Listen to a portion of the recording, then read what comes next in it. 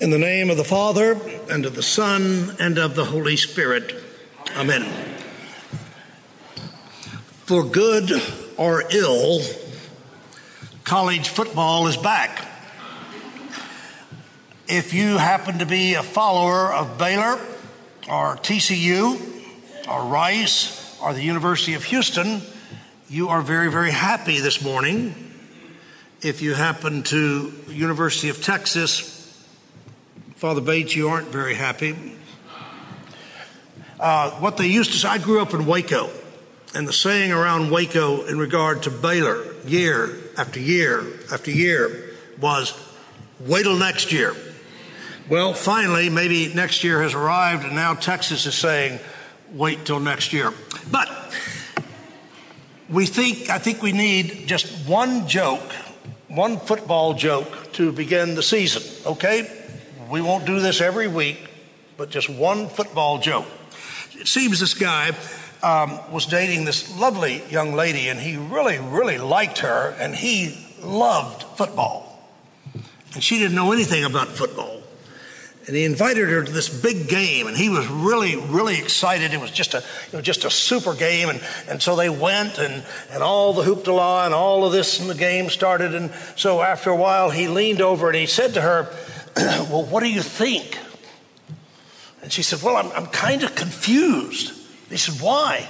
She said, well, don't you remember a little while ago, this guy came out, he had a sort of a black and white striped shirt on, and he was standing there in the middle of the field, and two or three players from each side came out, and he held out his palm, and he had a quarter sitting in it, and then he flipped this quarter up into the air, and it hit the ground, and they all looked down, and then the game started. And ever since, after the game started, all anybody is yelling is, get the quarter back. Get the quarter back.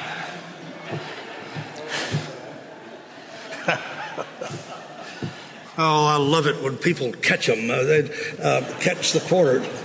Well, now, you might be wondering how I can go from that into the sermon. Well, if that young man and that young lady ever had another date, it might have been a miracle. And it just so happens that miracles are the subject of the sermon. The four Gospels record 37 miracles performed by Jesus. And every one of these miracles reminds us that the way things are right now are not the way things will always be. To be sure, there's a great deal of comfort to be had from watching Jesus still the storm, or watching him heal the sick or raise the dead. Indeed, as we read or hear about these miracles in the New Testament, Jesus is living proof that God's will for us is not chaos, but wholeness. And every miracle we read or hear about proclaims that truth.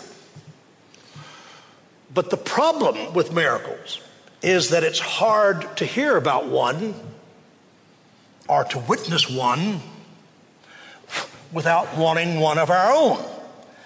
I bet you everybody here, every one of us could use a miracle. I bet you every one of us knows someone who is really sick or in great need or whatever that could use a miracle. But the problem with miracles, on one level, is that they are hard to come by. And not everybody who prays for one gets one, and sometimes there are those that all of a sudden they get a miracle and they get it without even asking for it. And so if you remember in our gospel reading for this morning, there is that Gentile woman, and she's begging Jesus to heal her daughter, and her response to him is such that Jesus is so impressed that he sends her on her way. Even though she's a Gentile, he sends her on her way with these words, "Go your way, your daughter has been made whole."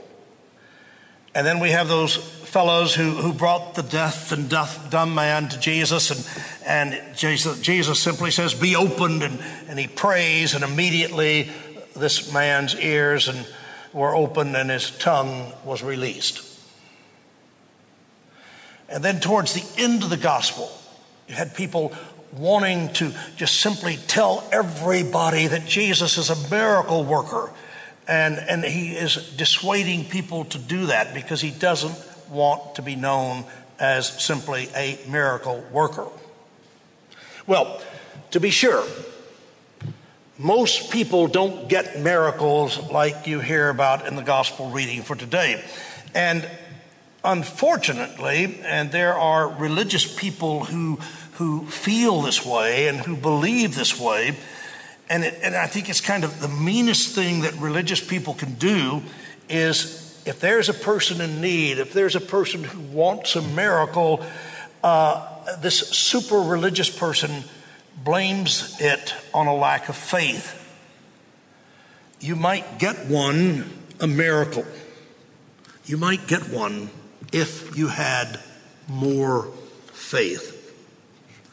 Some of you have lived in Houston a long time, and this goes back, probably 45 years ago. Maybe you remember hearing about this, but it seems that at St. Luke's Episcopal Hospital, 45 years ago, a number of patients began to complain that perfect strangers were coming into their room, into their hospital room, and joining hands around their bed and praying for this person for an increase in their faith, a faith that was clearly lacking. Because if they had had a lot of faith, they wouldn't be sick. And it turned out that a local church was doing this as part of their hospital ministry, healing ministry, although it didn't have a very positive effect, as those people who were already sick got a strong dose of guilt and shame to go along with whatever else they were dealing with. I'm sure those church people were well-intentioned, but I think they'd gotten mixed up in regard to what causes miracles. They thought faith, and of course, the more faith you have is what makes miracles happen. And that line of thought regarding miracles reminds me of that strength test that sometimes you see at a county fair. Maybe you've seen this before, but there's that tall thing and the red lines up at the top with the bell up there. And it was all a matter of how hard you'd get that sledgehammer and how hard you could hit that pad with the sledgehammer, sending that metal washer up towards the gong. Remember that? Any of you ever tried that? Back when I was a teenager and had dates with young ladies and went to the McLennan County Fair, I was always trying to impress them with how strong, and I never could make the gong ring, but that's another whole story. But if you were really strong, you could make that bell ring and win the prize. And if not, well, good luck. Better luck next time. Try again. In other words, there are those who think that miracles are something that can be controlled. And if you're sick, and if you're getting sicker, it's got to be your own fault. So you have to try harder. You have to pump up your faith and ring that bell. You have to impress God with the power of your belief and claim your miracle as a reward. Well, you know, and I know, that it just doesn't work that way. And I think that's just one more pitiful example of our efforts to work things around so that we seem to be in charge of our lives. That we seem to be in charge of our lives instead of owning up to the truth that every single breath we take is a gift from God, is a miracle from God. Sometimes we think we don't have any miracles or we don't get any miracles. Well, stop sometime as you take a breath and realize that taking that breath is a miracle from God. So faith by itself doesn't work miracles. Only God does. God works miracles, and that's not just somatics. It boils down to a difference in believing that our lives are in our own hands, or believing that our lives are in God's hands. A portion of that wonderful passage from Isaiah that you just heard: be strong, do not fear. God will come and save you. Then the eyes of the blind shall be opened, and the ears of the deaf unstopped. Then the lame shall leap like a deer, and the tongue of the speechless will sing for joy. For waters shall break forth in the wilderness, and streams in the desert. The burning sand shall become a pool, and the thirsty ground springs of waters. Of course, the key to that passage is simply God will come and God will save you. Amen.